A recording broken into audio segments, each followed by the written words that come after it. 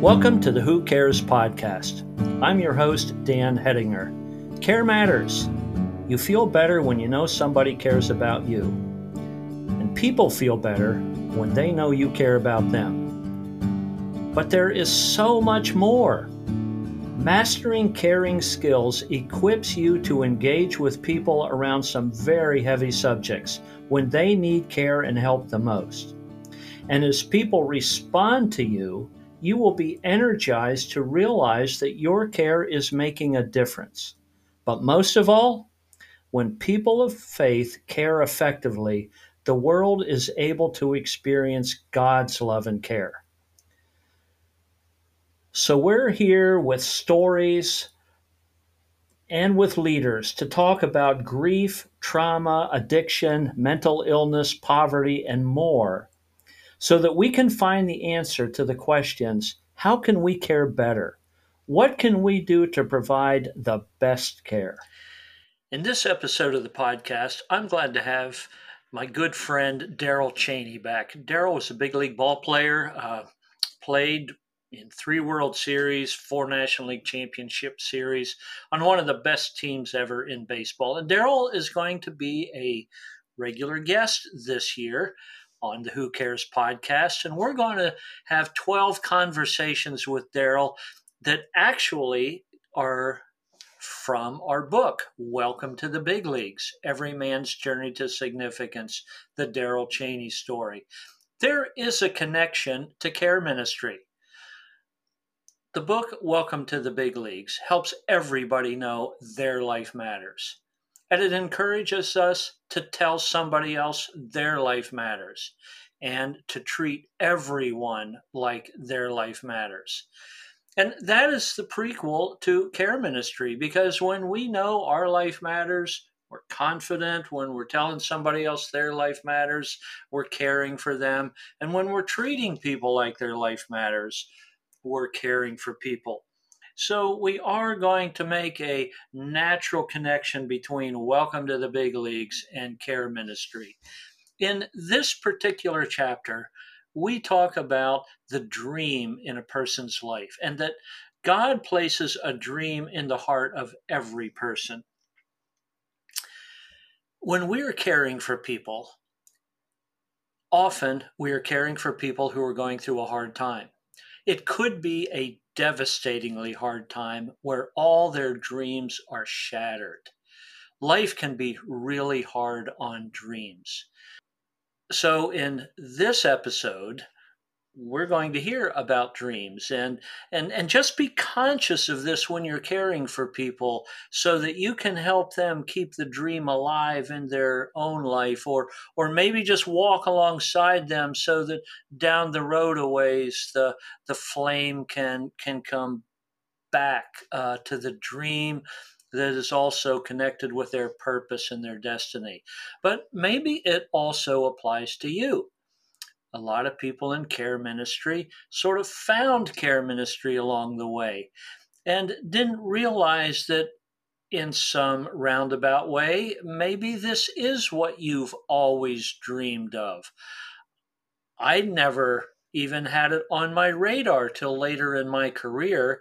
And it was then I discovered I always wanted to make a difference in people's lives. I always wanted to do something that felt like it mattered. And lo and behold, care ministry actually was a dream come true for me, even though I didn't realize it. So in this episode with Darrell Chaney, I hope you will enjoy the conversation about every person has a dream in their heart that God put in there.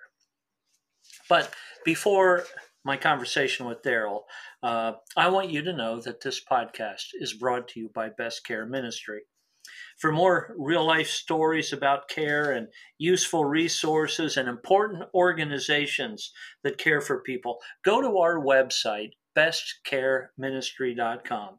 It's a great opportunity for you to get connected with the care ministry world.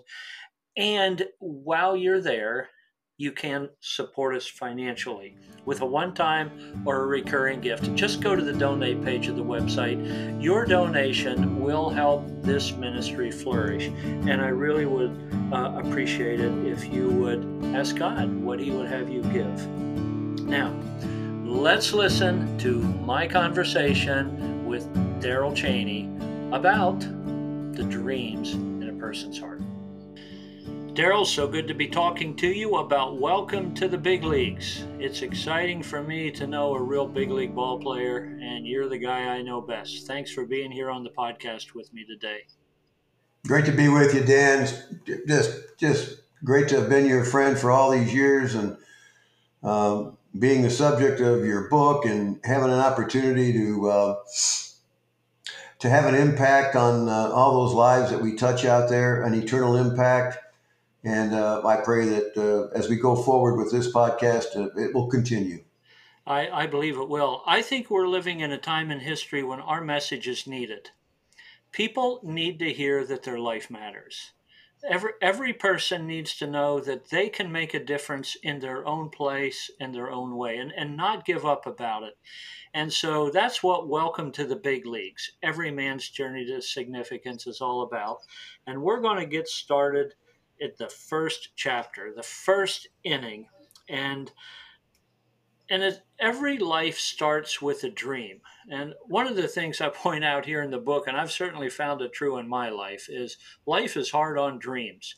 But it's good to go back and think about where the dream came from. And we're going to do a little walk through our boyhood. You know, Daryl, is it this way for you? The one thing I like about getting older, and I am, uh, I'm old now. And when I think back over my life and I think back to my boyhood years, I, I just realized that some of the dreams I dreamed back then actually kind of did come true, but it just sure was a long journey. And along the way, I didn't feel like it was coming true. Any of that apply to you as well? It's really funny that you were starting out this way, because just this morning I posted on Facebook, actually a repost of my first day in the major leagues. I'm standing on the third base line at attention with my hat over my heart as the playing of the national anthem rolls out on my first ever major league game. And standing right next to me, and it's just the two of us in the picture, is Pete Rose. And one of the greatest players to ever play the game. And I caught that picture and I said, I got to repost this because this was a dream come true. My boyhood dream was to be a Major League Baseball player. And by golly, one day I was standing right there on a Major League Baseball field, and I'm standing right next to Pete Rose. Now, I got in the picture, if anybody looks at on Facebook and checks it out, the picture is I'm standing at attention with my hat over my heart, and I'm looking right to the flag by the scoreboard in Crosley Field in Cincinnati. And Pete's got his hat over his heart, and he's looking this way. And you gotta love Pete, and you gotta know him a little bit. He was checking to see who was out there a little bit. And but when the song started to play, then he straightened up and over there. It was a really good, clear picture of us. And as I look back on it, I'm thinking, my goodness sakes, this is really something. Here I am, going to be 76 years old, and I can look back and relive my boyhood dream. Well, let's go back to that boyhood dream. But just before we do, a scripture verse. Take delight in the Lord, and He will give you the desires of your heart. Psalm 37:4. I have often read that verse and wanted it to be true. I think now that I'm older, I can look back and go, it really has come true in my life. But there were times I didn't realize that, and so we're gonna talk about how the dream starts. I don't even remember where I came across this quote when I was writing the book, but it's a quote by Louis Timberlake, and I think this is a great quote as well. A winner is a person who becomes all that God intends for him to become. He's, God has given us all talents and abilities to use, not to abuse. He hasn't given you dreams to dream so that he can taunt you. He's placed those dreams in your heart. So, Daryl, what were the dreams in your heart as a kid? When you're a kid growing up in Hammond, Indiana, when you're 9 and 10 and 11 and you're a little guy, what was your dreams like? How did you dream about being a baseball player? Well, Dan, I think back in those days, growing up in the 50s, where we didn't have all the noise that goes on in the world today, it was it was it was baseball. It was throwing the ball up in the backyard all by myself and playing catch with myself. It was taking a stick and hitting a rock, and it was all those kinds of things that when you're 6 7 years old, you're trying to just stay busy and have fun, and you're playing in the backyard, and and then when we got a television set, um, black and white, 17 or 19-inch Zenith, I think it was, with the rabbit ears on it. Um, I was introduced by chance, I guess, watching TV one day, and saw the Chicago Cubs game on television, and that just reinforced my backyard playing. I look at these guys; they're doing this in front of 30,000 people. I was doing it in the backyard, just me and Daryl, and I was my own play-by-play guy. I'm sure you might have had this thing too. A lot of kids growing up probably. All right, there's a fly ball to center field. Cheney goes back, and I throw the ball up in the air and I make a catch. Last out of the World Series. Those kinds of things, and so that's where it all started with me. It was, and then my dad and my mom too both uh, saw in me and my brother our liking for sports. And again, back then with no noise, sports was a big part of our lives, and so mom and dad took that up, and they saw us, they understood we liked sports, and they wanted to get involved. I would say to people today, especially parents of young kids, if your kid's out there playing in the backyard by himself and he's hitting the rock with a stick and throwing a ball up in the air and all that stuff, you know, get with him and play catch with him and coach him and join the other parents that are helping their kids stay out of trouble and get involved in a rec league, no matter what kind of sport it is. So we had all that going for us, I guess you could say, going for us back then. But that's where it all started for me. It was by myself in the backyard thinking, this is fun. And then when I got to start watching it on television, it was like, I want to do this. This is what I want to do. And I can remember I'm probably 7 when I told my dad I want to be a Major League Baseball player, Dad. And he was, like most parents would. My dad was a pipe fitter and working in an oil refinery, and he worked long, hard hours, and we didn't have much. The house was only 900 square feet, so there wasn't a whole lot of room to turn around when you had 5 people living in there. But Dad wanted to be my partner in baseball to start with, and he started playing catch with me. He started hitting me ground balls, and then when me and my brother went and signed up for Little League, he drove right down behind us as we rode our bikes down there, and he didn't know anything about baseball. He grew up in an orphanage, and um, Yeah, let and, me interrupt and you there. Let's yeah, talk about your dad for a minute. So, when you and I are making this podcast here in 2024, and all the problems in the world, uh, we want to do what we can to make a difference. And I just say that uh, that every dad out there probably ought to play catch with his kids. Now, I know baseball isn't the answer. Not every kid's going to be a baseball player. Not every kid has the same dream. But boy, for you and for me, I remember playing catch with my dad. And I played catch with my boys. I think I'm 70. One's in his 40s, the other's in his 30s. We got together today. We'd still play catch. We just like to play catch. I play catch with my grandsons. I think there's something to it. And if a dad can play catch with his boys, but there's something special about your dad. I don't want to gloss over this point.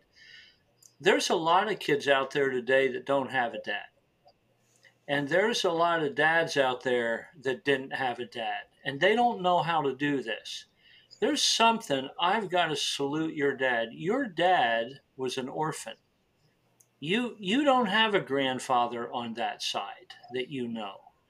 And your dad grew up, he didn't just grow up an orphan, he didn't just grow up in foster homes, he grew up in an orphanage. And so here was a man who did not have an example in his life of playing catch, but somehow he figured it out that he needed to play catch with his son. So I would just say that as a challenge to every man today who goes, I don't know how to do this. My dad never did it. Well, that's no excuse because Carlos Cheney didn't have a dad that played catch with him either, but he played catch with his sons. And he helped coach his son. Tell us a little bit more about your dad and the blue collar life that he lived and the dirty fingernails and the calluses on his hands.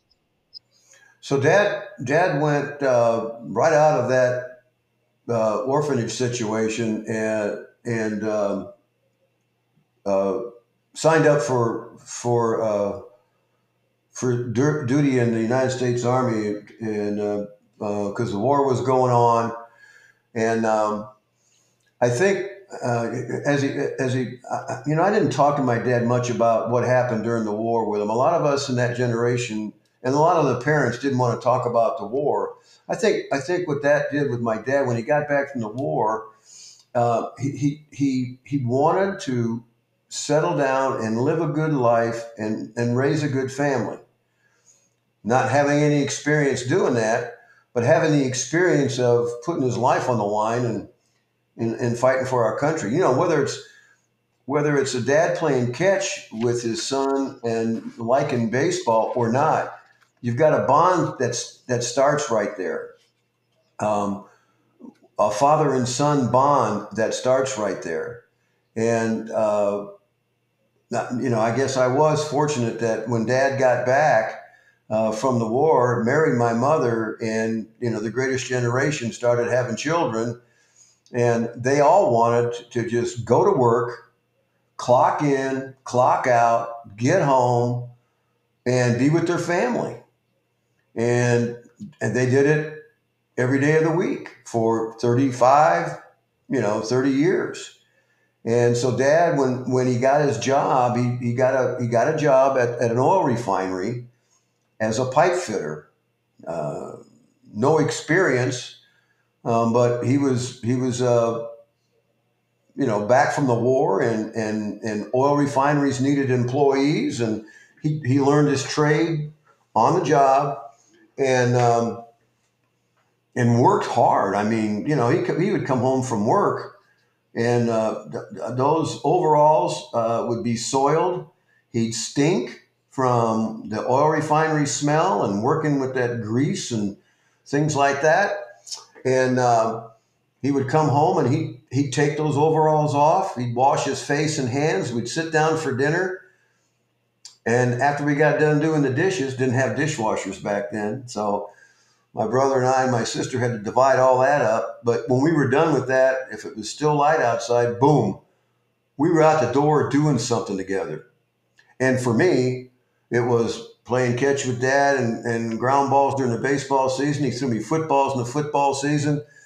He brought home some pipes from the oil refinery one day and got a big old piece of plywood, cut it, and put a backboard up in our alley, which was gravel.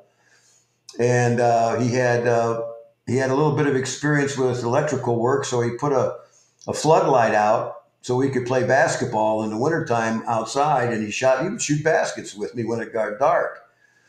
And man, I can tell you too, I took a lot of that for granted when I was that young. It was just like, no, dad's my dad. I've never didn't have another dad, and this is all we've known. We hung out together and played sports together. I looked forward to him coming home from work and slamming down dinner and getting outside where we could play together. And then as time went by, and dad was, my dad was my little league coach from the first year I started, and then 1 year he managed, and he didn't know anything about baseball, but he was just want to be a part of our lives, and he was there in baseball all the way until I turned professional. And then I can remember during the football season and basketball seasons, he was the first fan. He opened up the gates at the football field. He opened up the doors at the basketball gym for the games and all that stuff. And I think it was fun for him. I mean, he didn't have fun when he was a kid, and he goes from being a kid off to war. We're watching right now, and my wife and I, Cindy and I, are watching a Steven Spielberg and Tom Hanks production called The Pacific, and it's all about the war against the Japanese in the Pacific. It's really, really good. So my dad, although my dad wasn't in the Pacific, my father-in-law was, but my dad was over in North Africa and in Italy, and he ended up being a military policeman. So he had that regiment, he had that discipline about him, and he carried it over sometimes to us in spankings and punishments and things like that. But he loved us to no end, and so he goes from a kid without any experience of a loving dad and playing sports, goes right into war and comes back from that war, and then he starts a family with no experience to fall back on. And you got to admire men from that greatest generation that did. He wasn't the only one that did that. I mean, there was hundreds of thousands of dads that came back from that war that did that. And I took it for granted a lot. I just thought, well, dad's coming home from work. We're going to play football today. We're going to play basketball and all that kind of stuff. So, People that read our book, we really hope our book isn't just something people buy, but a book that makes a difference in people's lives. I hope there will be some dad who's been using the excuse, well, I didn't have a dad, and all at once he'll go, well, then let me be the dad I didn't have. And he'll be like Carlos Cheney and be a dad to a kid. Now, uh, we already made that point. Let's go on a little bit. You were an athlete. I'm going to read a couple paragraphs out of the book. As the years passed, Darrell added more sports with more games, more workouts, and more practices. Things just intensified. Babe Ruth baseball followed Little League, and after that, there was American Legion. Football season followed baseball, and basketball season came after football. And all of these experiences served to fan the flames for the big leagues for this kid from Hammond, Indiana. And all the while, Darrell's dad was there. In his youth, Carlos was a track star. He taught Darrell the crossover step and how to steal a base. He certainly didn't have to teach Darrell how to hustle or work hard, as he let nothing discourage him from lifting weights and doing push ups, not even blisters that Darrell got from playing basketball, which made his feet raw. He simply taped them up and kept playing. Hammond, Indiana, in the turbulent 60s, and his father's non-verbal style didn't seem like the ideal chemistry to fan a big league dream. Carlos would rarely compliment Darrell directly, but his presence communicated enough for Darrell, who paid careful attention to every expression of approval. During Darrell's senior year, he quarterbacked Hammond High School to win the state Quad A football championship. His dad still set curfew at 11:30, which Darrell broke by an hour because of celebrating with his buddies. This earned an immediate grounding for the state champion quarterback.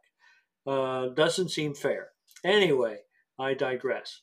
The next morning, his hunger for his dad's approval was satisfied when he overheard his dad, with unmistakable pride in his voice, recount to his mom, "Daryl was really good last night." Daryl, you were an athlete, and so you dreamed of being a baseball player. Tell us just a little bit more. Go ahead, you can brag for a minute because I'm asking the questions. What was it like when you were in high school? You were a three-sport athlete, and you were a state championship football team, and you were the quarterback. Tell us a little bit about that. Yeah, and it was a great experience. I didn't start playing football until I was in eighth grade, and it just seemed like I couldn't fit everything in. I was playing basketball and baseball. We had time for football. When I started watching our eighth grade football team play, and I'm thinking, well, golly, I can do that. And so my eighth grade year, I went out for the football team, and I could throw it pretty good. I could run. God gave me some ability. There's no doubt about that. And so I kind of started liking football because I was good at it too. We had I think 9-game schedule or 8-game schedule in eighth grade, and I tore my hamstring at the end of the season. So I missed the last game or two of my eighth grade. But then I went on to high school, and of course I tried out for every sport, and I ran track a little bit too. One year I ran track and played baseball. My freshman year in high school, I did the 440. But when I started playing high school football, there was a kid named Kenny Boken, really became a really good friend of mine. His mom and dad owned the local funeral home, and that's both my parents were buried out of that funeral home. And Kenny and I were rivals right off the bat. He was a quarterback, left-handed, and he had all these accolades from his public school days. I'm coming over from the Catholic grade school, and we started competing against one another. And right away, I took his job. And Kenny kind of had a problem with that for a while. And we played baseball, basketball, and football together in high school. And after about a year of Kenny getting used to Daryl being around, he fell into I want to be a good teammate for Daryl and those kinds of things. And we were really good friends until the day he died. I mean, really good friends. So those days, as I got to playing football, Dan, it's like you can get the feeling whether you think you can play well or not. And I was pretty confident that I could play. And I started getting some accolades from the varsity football coach when I was a freshman. And he kept telling me, keep working at it and all this kind of stuff. And you can play 3 sports in high school. And my high school football coach, his name was Maurice Lotnick. He even under the table gave me $260 in cash one day to go buy a set of dumbbells and a bench, and I put it in my garage, and I did my own workouts because we didn't have gymnasiums and workout facilities, things like that back then. And then I was wearing glasses as I turned 15, and he didn't want me to wear glasses playing football because we had glasses on. You got the one bar over your face mask. There's no cages back then. And so another day he comes and gives me some more cash to go buy a set of contact lenses. And I've worn my contact lenses ever since. So I don't, my thing about parents and their kids, dads today come home and they've got all this noise. I got to fill out my sales report, and I got to report to this guy. And all of a sudden, they're still on their computer at 9 or 10 o'clock at night, and their kid is on his computer at 9 or 10 o'clock at night and probably has been on it ever since they got up from dinner. So we didn't have that stuff going back then. I would encourage dads today, or mothers, single moms that are getting involved with their kids in sports, to get away from that for when the school days is over, and just get involved in the sports with their kids. Might not turn into professional athletes, but it will still have an impact on their lives to do something other than um, be on the internet all the time. You know. That would make a good difference. And from what I saw in the news just last week, where all of the social media big shots were grilled by the Senate, and even Mark Zuckerberg stood up and apologized to parents where kids have committed suicide. Maybe there'd be fewer suicides if dads played catch with their kids more. Wouldn't that be something? Now, I'm not trying to blame dads. I'm just trying to bring a solution of saying, dads, engage with your kids. If you got a kid that's got any kind of a sports inclination, feel free to go for it. You know, make sure you have time spend playing catch with your kids. Hey, I want to just get less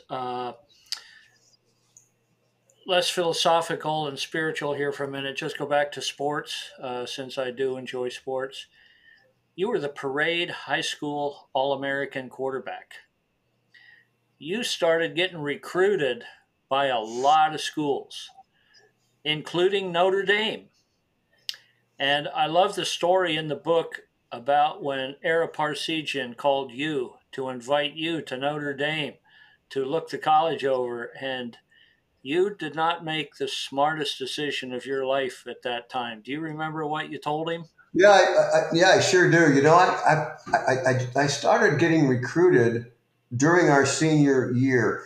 We were a really, really good football team my junior year. We pretty bad my sophomore year, but I was playing quarterback every game. In my junior year, we were loaded, and we were favored to win our state title that year. But we had 8 guys on our high school football team that decided to go one Friday night or Saturday night to the drive-in and drink some beer. And my brother's a year older than me, and he's in that age group, but he didn't go. He didn't go this night, and all these guys got caught drinking beer at the drive-in, and they were all kicked off our football team. And they were mostly linemen. And so my junior year, Dan, I spent most of my time on my back. I mean, we couldn't we didn't have anybody to block, and all these guys were going to be all states and everything. I mean, they really threw it away. So when the senior year came around, all those guys that got to play the junior year because those seniors got caught drinking had really gotten good, and so we just started taking off. And I didn't know that I was even being considered that much as a football player for college during the middle of the season.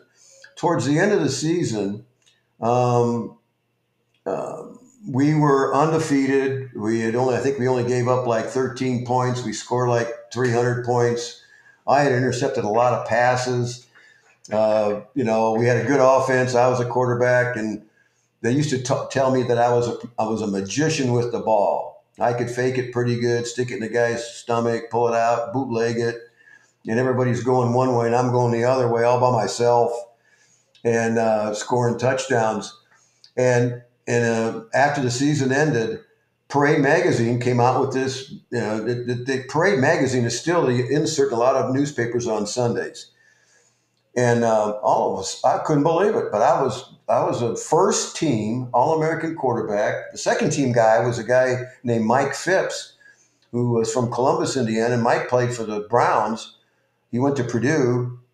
We were recruited at the same time everywhere, but every time we get together, Mike Phipps and I would say to each other, "Well, where are you going to school?" Because we didn't want to go to the same school. We wanted to eliminate some of our competition. And so now I started getting all these letters. I got, I don't know, 35 or 40 letters of invitation to come and visit, fill out this form, what's your grades, those kinds of things. And of course, Hammond, Indiana, where I grew up, was only 60 miles from South Bend. And being Catholic, that's like, well, if you're Catholic from that area, you got to go to Notre Dame. You can't go anywhere else. And so I got an invitation, an interest from Notre Dame. So I sent it back in and said, yeah. And But in the meantime, I'm getting invited to go visit all kinds of schools, all the Big Ten schools. I went. I had a scholarship to Air Force Academy, University of Washington out west. So I get this call one day from Ara Parseghian, and I was so excited.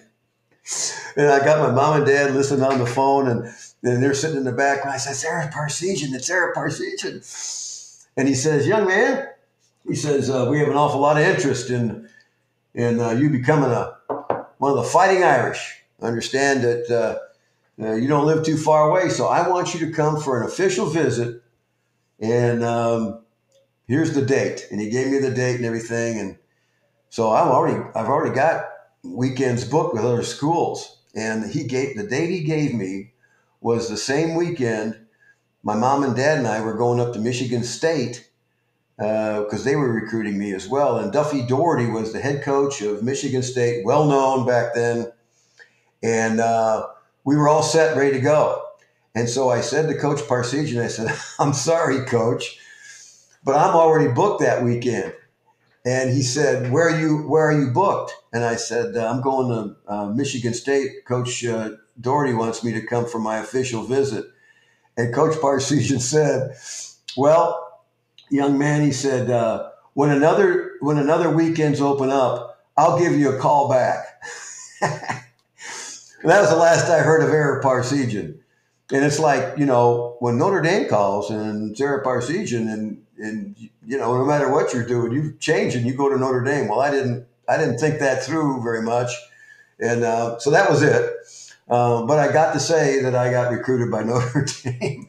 But that phone call, I thought he would say, "Well, let's figure out another weekend," but he didn't. He said, "I'll call you later." He never called me back. Well, Daryl, maybe I shouldn't disagree with you on a podcast, but I guess it shows it's genuinely live. I remember that story a little differently. I thought you were going to Ball State, not Michigan State that weekend, because that was one place where you were going to be two sports, baseball and football. So I thought you turned Ara Parseghian down for Ball State, which would have been maybe even a bigger mistake. Yeah. Well, they all ended up being mistakes to a certain extent. But this was a God thing. God wanted me to play baseball. There's no doubt about it. But and I was being recruited by all these big time Division I schools, and then little old Ball State, the head football coach there named Ray Louthan calls me up. Wasn't too long after Ara Parseghian hung the phone up on me. But Ray Louthan, who was the head football coach at Ball State, calls up and he says, "I'd like you to come for an official visit. We're a Division II school right now, and but we're growing." And he said, "I got something interesting. I want you to bring your mom and dad, and I want you to come." So Muncie wasn't too far of a drive, and the time that he wanted me to come, I could go.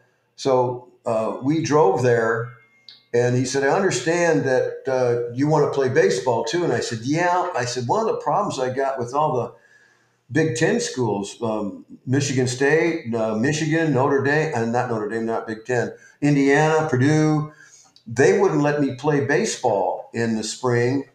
Being a quarterback, it was mandated that the quarterbacks had to go through the spring football program back then. Well, then you couldn't play baseball for 3 weeks.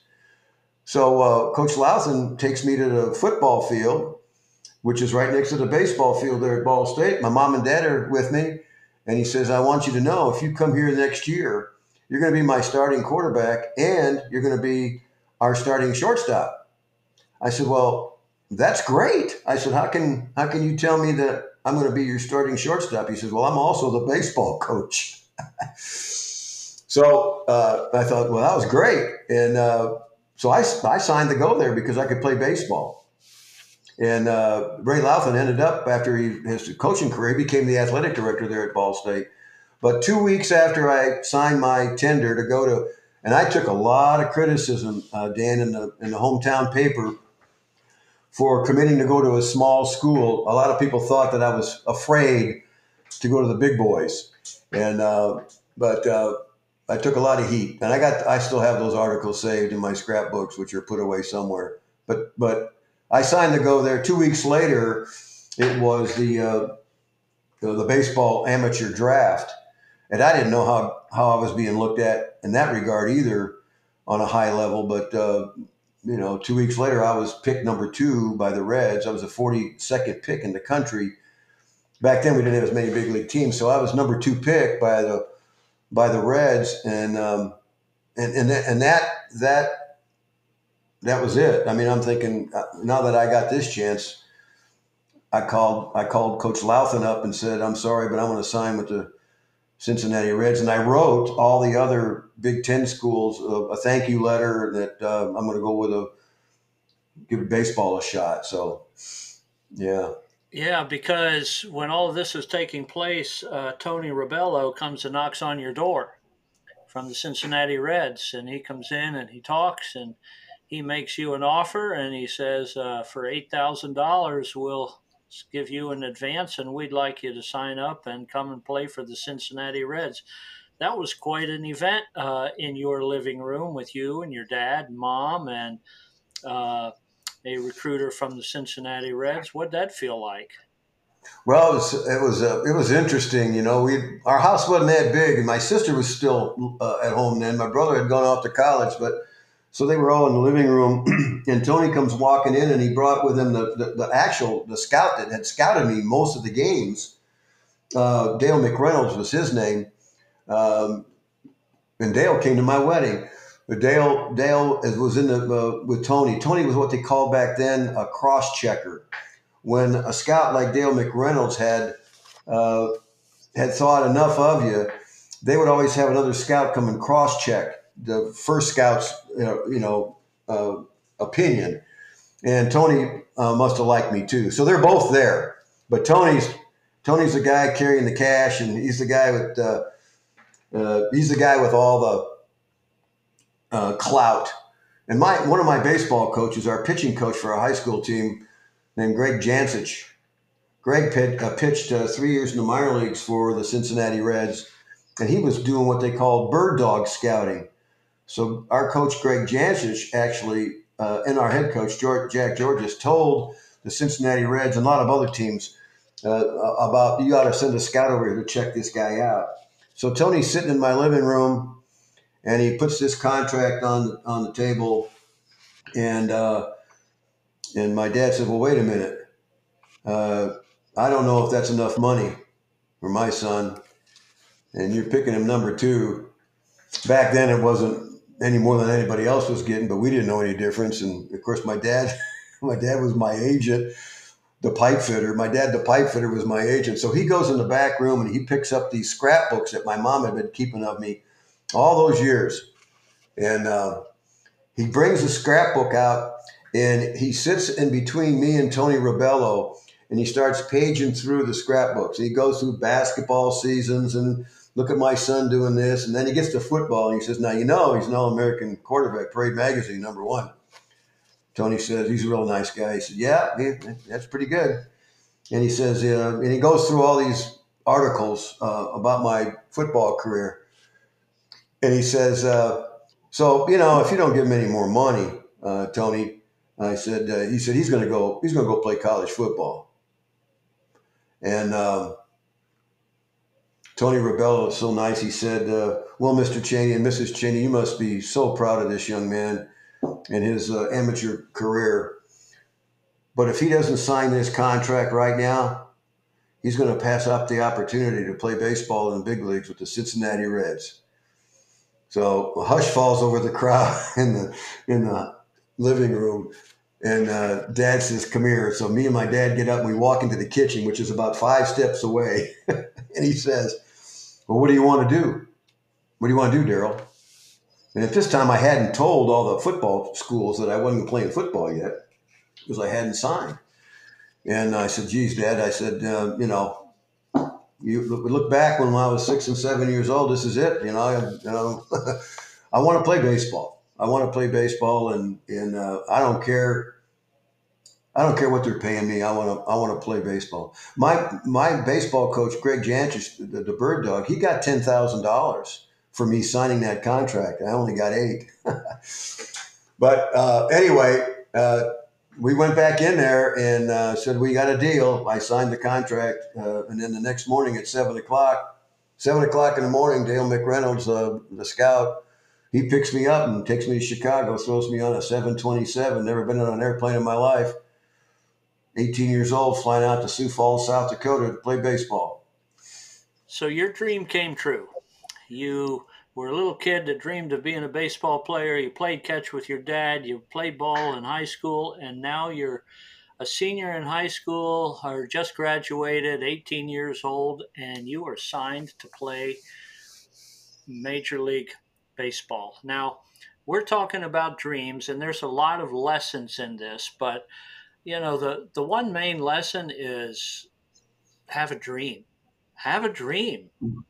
Uh, the other main lesson is have people in your life that fan the flame of that dream, and because there will be people who will oppose it, and to recognize that the dream isn't always a direct to the top dream. This part of your dream was fulfilled pretty quickly, but the way I write the book, in case people are just listening to the podcast and don't read the book, instead of just writing a chapter, I write every chapter like an inning with a top half and a bottom half.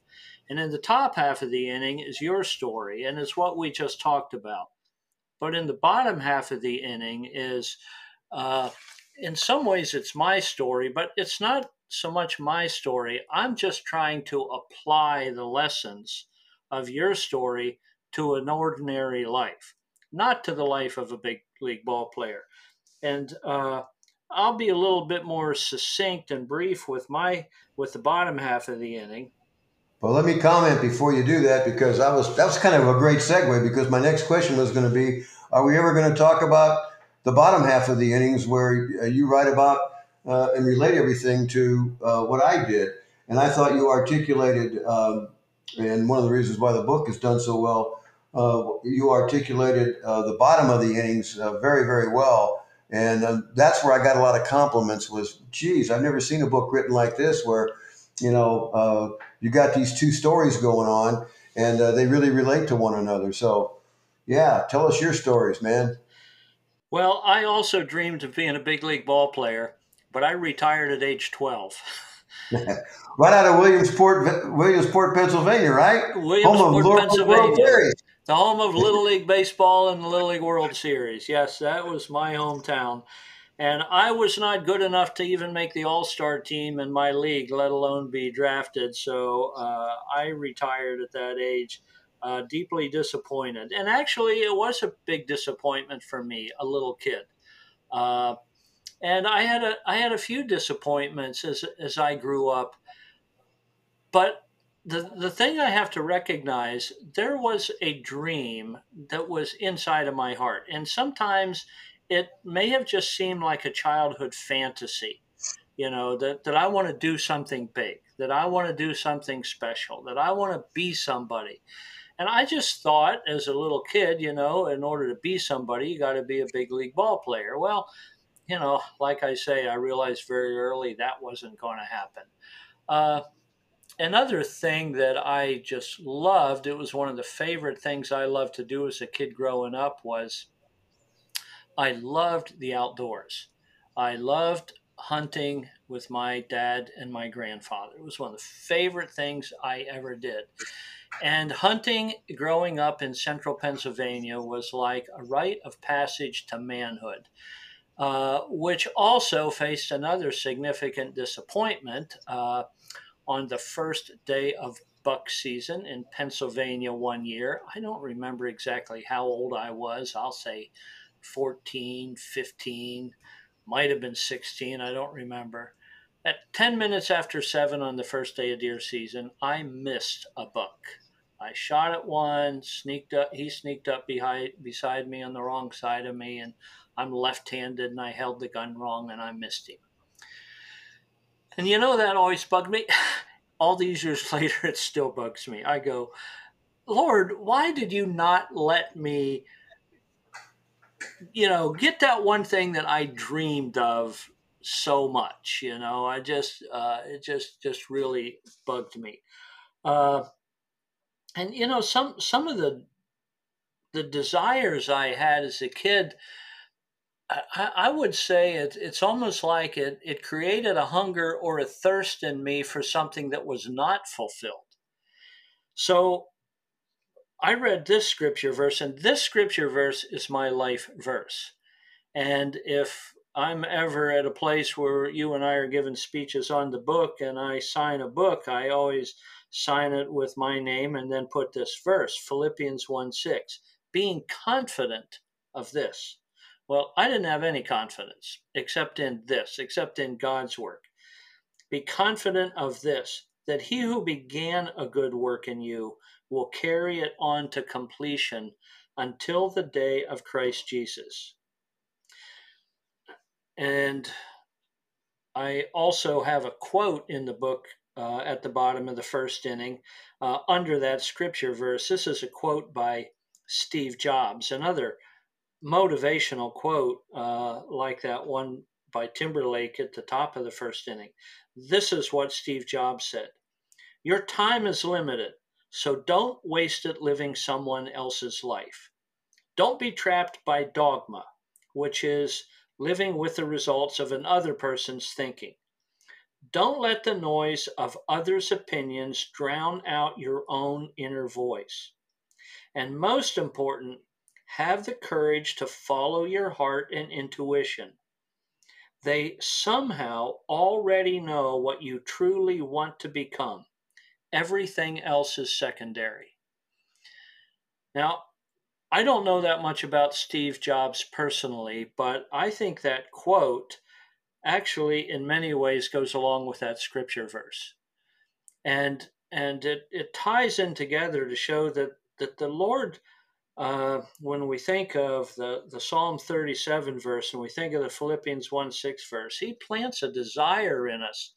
And we're not satisfied until that desire is met.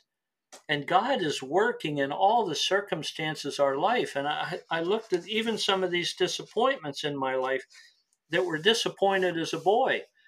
I never became a big league ball player. But hey, look at this. I'm writing about a big league ball player.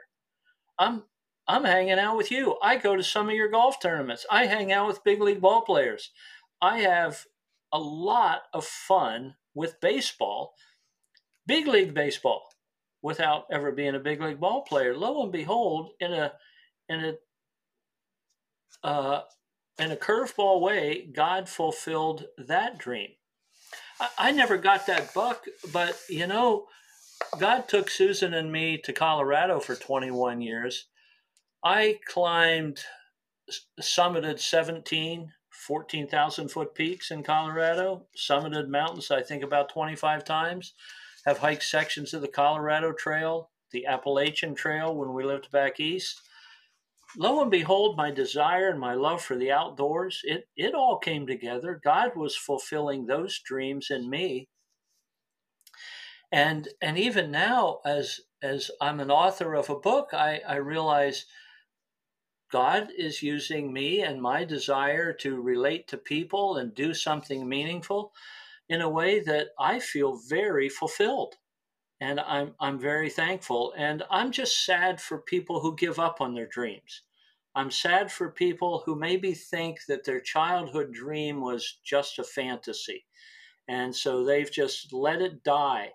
And I want to encourage them to go back and read a Bible story about Joseph, a boy who had a dream, and he he didn't know how to apply that dream at first, so it got him sold by his brothers. This story is back in Genesis into slavery, and then he lived in slavery, but over a period of over 13 years of refinement of his character, uh, God did use him and fulfill that dream. So, Daryl, I just did a whole lot of talking, but it's fun to share dreams because I think God's in the business of fulfilling dreams and using those dreams to help us achieve who He wants us to be. Final There's word. there's so many encouraging things in the book that relate uh, to all these things that we've discussed here today, whether it be deer hunting, baseball, pastoring, um, and one of the themes of the book that I enjoy the most there's so much encouragement for the reader. My suggestion for those who are listening to the podcast would be, if you get this book, and I highly recommend that you do, ask the Holy Spirit to just indwell in you as you read this book, and have the Holy Spirit just shout out the encouraging things that are in this book to the reader. I think as I reflect on it, and I remember when we were, Dan, when we were collaborating on the book, and I came out there to Denver a couple of times and we were talking. The more I talked to you about this and the more I reflected on it, the more encouraged I got, not because the book was coming to fruition, because I knew that it was going to be an encouragement to other people.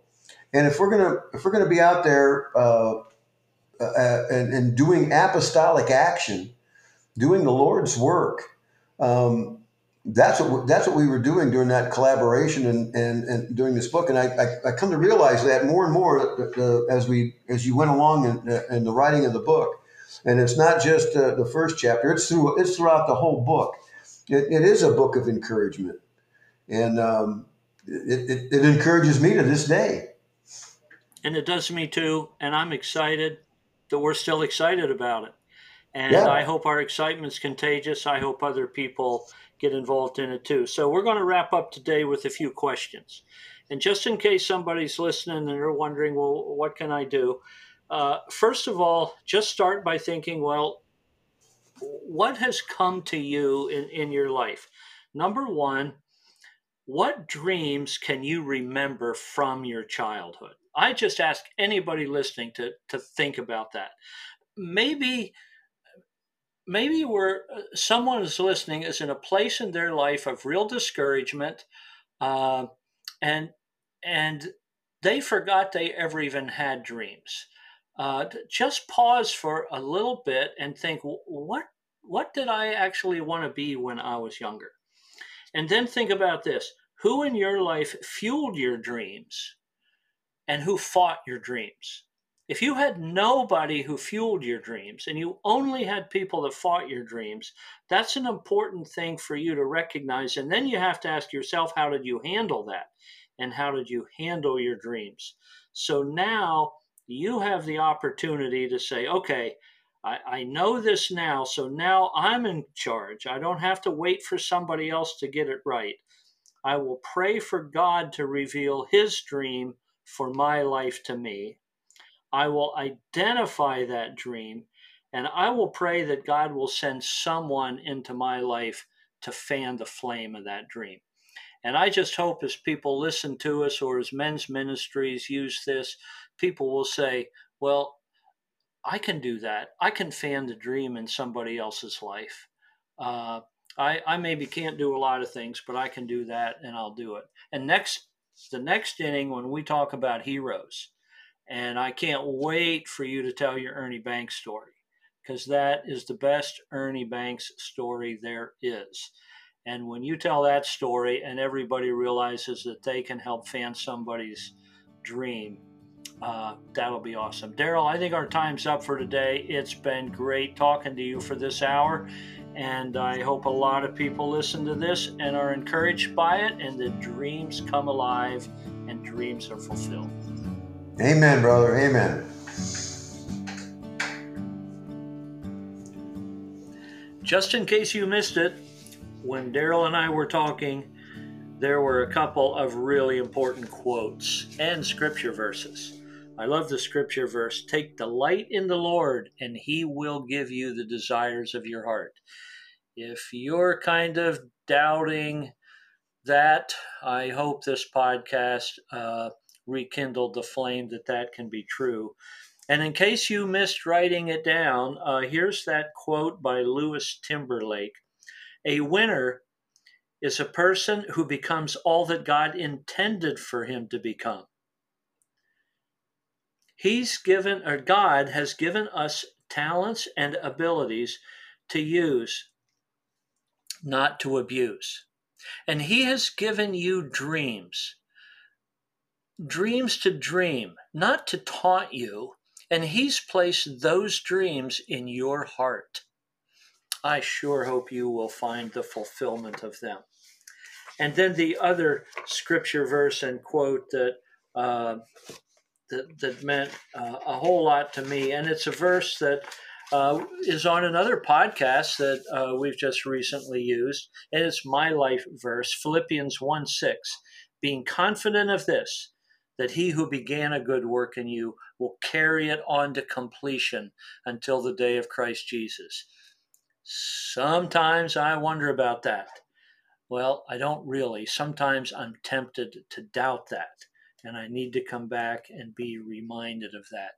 And then here is a secular man with a quote that goes along with that purpose, though. It's Steve Jobs, and he says, "Your time is limited, so don't waste it living someone else's life. Don't be trapped by dogma, which is living with the results of other people's thinking. Don't let the voice of other opinions drown out your own inner voice. And most important, have the courage to follow your heart and intuition. They somehow already know what you truly want to become. Everything else is secondary." I, of course, make the connection that inner voice is not just my inner voice, but it's that dream that God has placed in it. When I have questions, I cross-reference that with Scripture, and in prayer I ask God, what do you want me to dream? What do you want me to become? So I hope you got a lot out of today's podcast. I sure did enjoy talking with Daryl. And I thank him for making himself available to me to write his story and to share it with you. I also want to thank a few other people before we sign off today. Zach Harder wrote and performed the opening music, and Jim Hedinger wrote a composition that we use at the end of every podcast, In the Midst of the Storm. It's our closing song. Jim's music is very calming and gives you time to think and process what you've just heard. And just be still for a couple minutes and rest. Thanks to Andrew Hedinger for editing and publishing this podcast. This podcast is brought to you by Best Care Ministry. Please help us grow by subscribing and sharing this podcast, rating it, give us a high rating, tell family members, friends, and colleagues about it. We really want this to grow. We want the conversation about care ministry to increase. We want people to thrive and get excited about caring for other people. And we want people to do it so that people feel God's love and so that people feel cared for by others and most of all by God. Visit our website, bestcareministry.com. There's so much more information there in real life care stories, resources, and organizations that provide specialized care. While you're there, keep in mind that Best Care Ministry is a 501c3 nonprofit corporation. Please consider making a donation so that we can reach more people, offer more resources, and help people feel God's love. Thanks for listening today. And now take 2 minutes to be still, to be thoughtful, to be quiet, and just think about what you've heard. And as you listen to this music, see what you hear.